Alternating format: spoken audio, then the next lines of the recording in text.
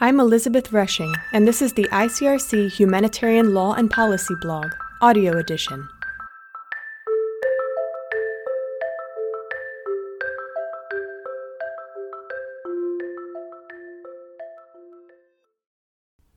On Trial: The Third Geneva Convention and Judicial Guarantees for Prisoners of War.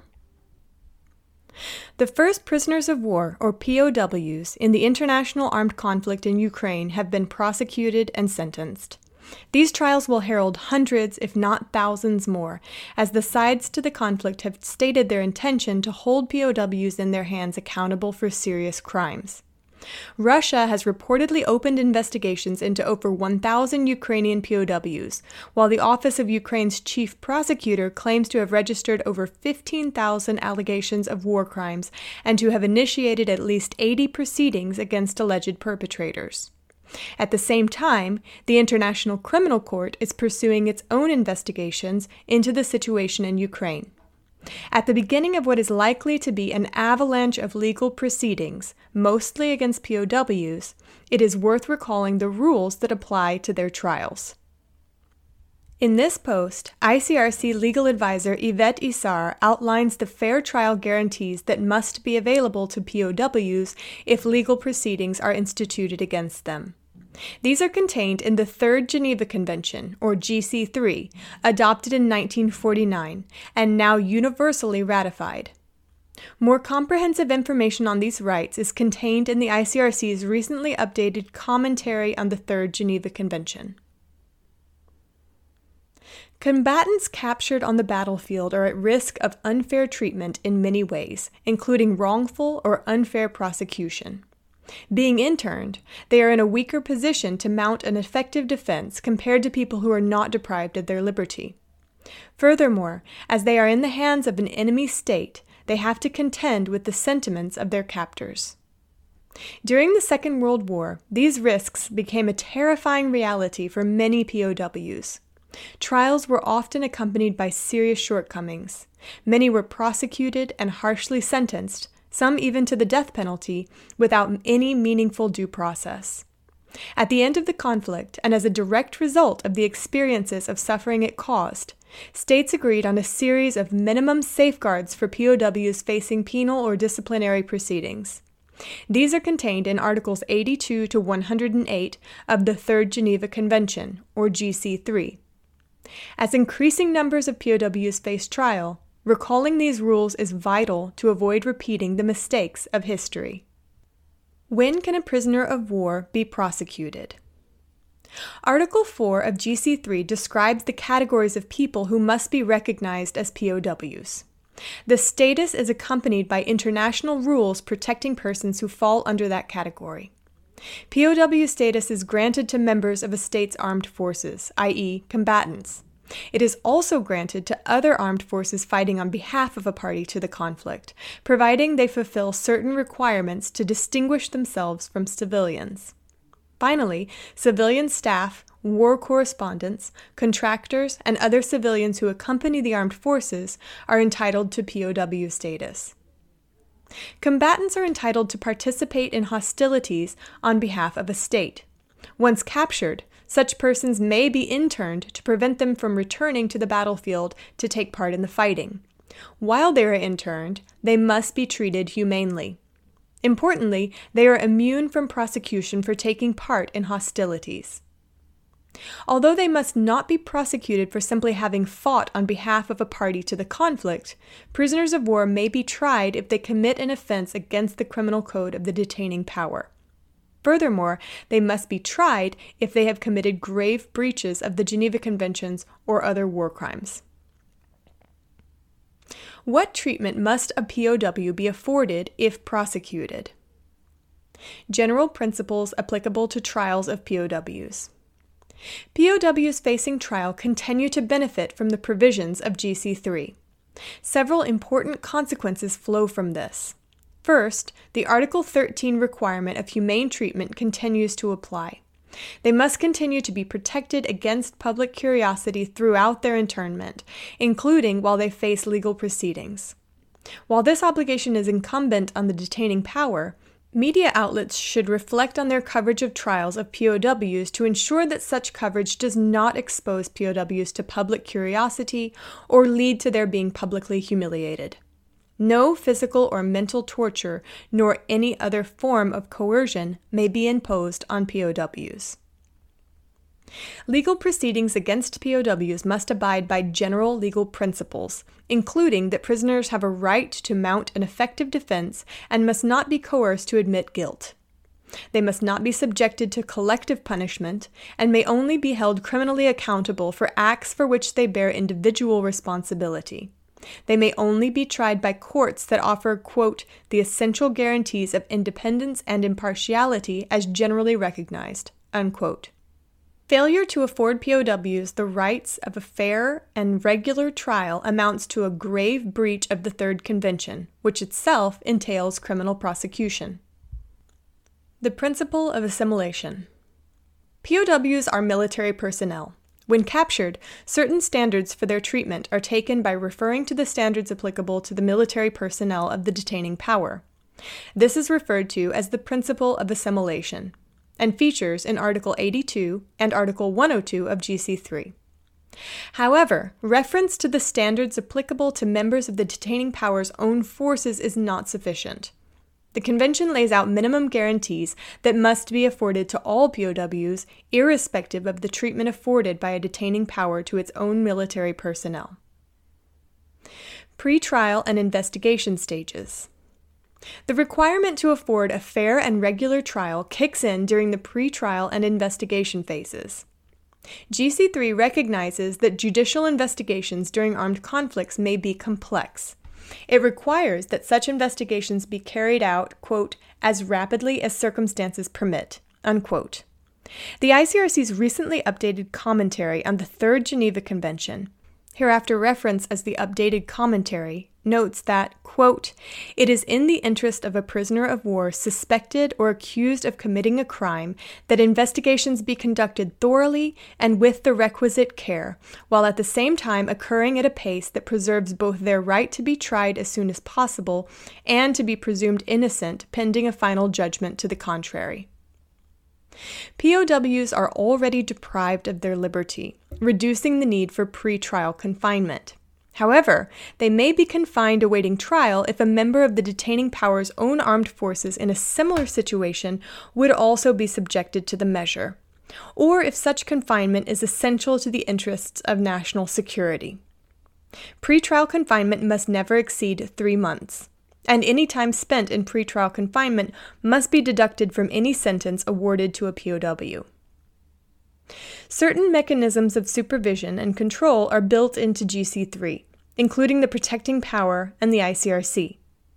Under Article 104 of GC3, the detaining power must notify the protecting power of any judicial proceedings instituted against a POW. The notification must contain the particulars of the POW, information about the place they are being interned, the charges are being brought against them, and the place and date of the trial. The notification must be made at least 3 weeks prior to the POW being placed on trial, enabling the protecting power to supervise the application of the Convention.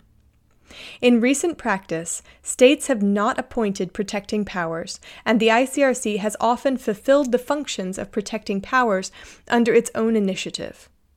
Additionally, the ICRC has the right to access all individuals detained in relation to an international armed conflict, including civilian internees and POWs. To supervise respect for their rights, the ICRC must be able to visit any POWs, including those facing trial, wherever they may be. Trial stage. Article 105 of GC3 contains the requirements that must be met during trials of POWs.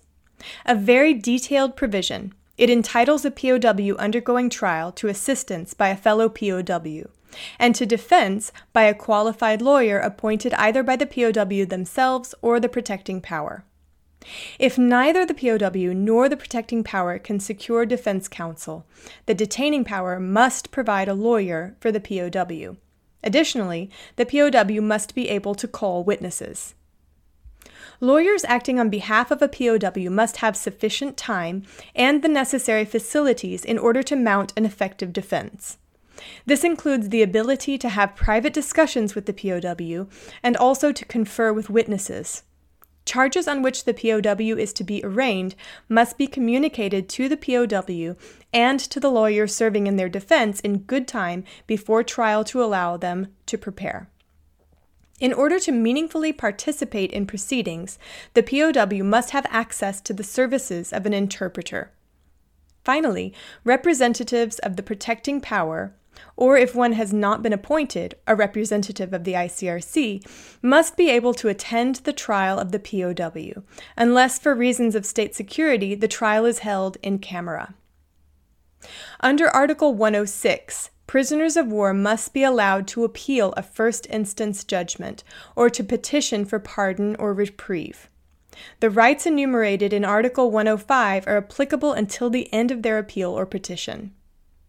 Judgments and sentences must be reported to the protecting power, the prisoner's representative, and the accused POW in accordance with the terms of Article 107. If no protecting power has been appointed, the notification must be made to the ICRC. Sentencing and post-trial stages.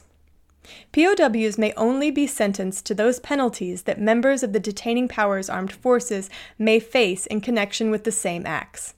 Certain punishments are prohibited altogether: collective punishment, corporal punishment, imprisonment in premises without daylight, and generally any form of torture or cruelty. POWs may also not be deprived of their rank or from wearing their badges. When sentencing a POW, the authorities must consider to the widest extent possible that the POW is not bound to it by any duty of allegiance, and that they are in the power of the detaining power as a result of circumstances outside of their control. The authorities are not bound to apply the minimum penalties prescribed for a crime, and these may be reduced in favor of a POW. Moreover, GC3 requires the detaining power to exercise the greatest lenience and to opt wherever possible for disciplinary rather than judicial measures. POWs must serve their sentences in the same establishments and under the same conditions as members of the detaining power's armed forces. However, in all cases, the conditions must conform to the requirements of health and humanity. Women must be confined in separate quarters and be supervised in their detention by women guards. While serving their sentence, POWs must be able to send and receive correspondence, relief parcels, to take regular exercise, and to receive medical care and spiritual assistance. Even if they are convicted, they remain POWs and continue to benefit by the provisions of the Convention to the extent that these are not practically impossible because of confinement or the carrying out of the sentence. Death penalty. The Third Convention contains additional rules that apply to death sentences. A POW may not be sentenced to death unless the court's attention has specifically been drawn to the fact, as already mentioned, that the prisoner does not owe allegiance to the detaining power, and their situation is a result of circumstances outside of their control. Any sentence of death must be communicated to the protecting power or to the ICRC and cannot be carried out until 6 months after such a notification has been made. Transfer and end of sentence. POWs may only be transferred to other parties to the Third Convention after the detaining power has established that the transferee power is willing and able to apply the Convention. The updated commentary does not rule out transferring POWs to international courts or tribunals to face accountability, but notes that, quote, the ability and willingness of the receiving international court or tribunal to guarantee standards at least as protective as those set out in the Convention, in particular as relates to pretrial detention and fair trial guarantees, will be a relevant consideration, unquote. At the end of active hostilities, POWs have to be released without delay. The detaining power may nevertheless continue to detain POWs undergoing judicial proceedings or serving criminal sentences. However, they may also decide to repatriate such POWs or accommodate them in a neutral country prior to the expiration of proceedings or sentences. Obligations in peacetime. In order to be able to afford judicial guarantees to POWs during armed conflicts, states must already in peacetime review those elements of their military regulations that would be applicable to POWs via the principle of assimilation. For instance, in countries where military personnel are tried by courts martial, efforts would need to be made to ensure that such bodies would be able to ensure independent and impartial trials to prisoners of war. They would also need to work out whether civilian POWs could be tried by courts martial, given that many countries have constitutional limits against trying civilians by military courts. The fact that there have been relatively few international armed conflicts since the end of World War II means that a majority of states may be unprepared to deal with any POWs they may capture, or that may be transferred to them by a belligerent. Conclusion. The rules on judicial proceedings in GC3 are no impediment to achieving justice. By seeking fair and regular proceedings for POWs, these rules ensure they will be treated with humanity. The rules aim to prevent the injustice of unfair prosecution and sentences. The knowledge that if tried, one will be able to defend oneself fully against charges brought is a comfort to prisoners of war and their loved ones who already face considerable uncertainty. If you enjoyed this audio read, be sure to check out our full library of posts at the ICRC Humanitarian Law and Policy webpage at blogs.icrc.org/law and policy. You can also tune in to our new ICRC podcast, Humanity in War, on how international humanitarian law and policy protects the lives and dignity of people affected by armed conflict and violence. Humanity in War will be available on SoundCloud, iTunes, and Spotify.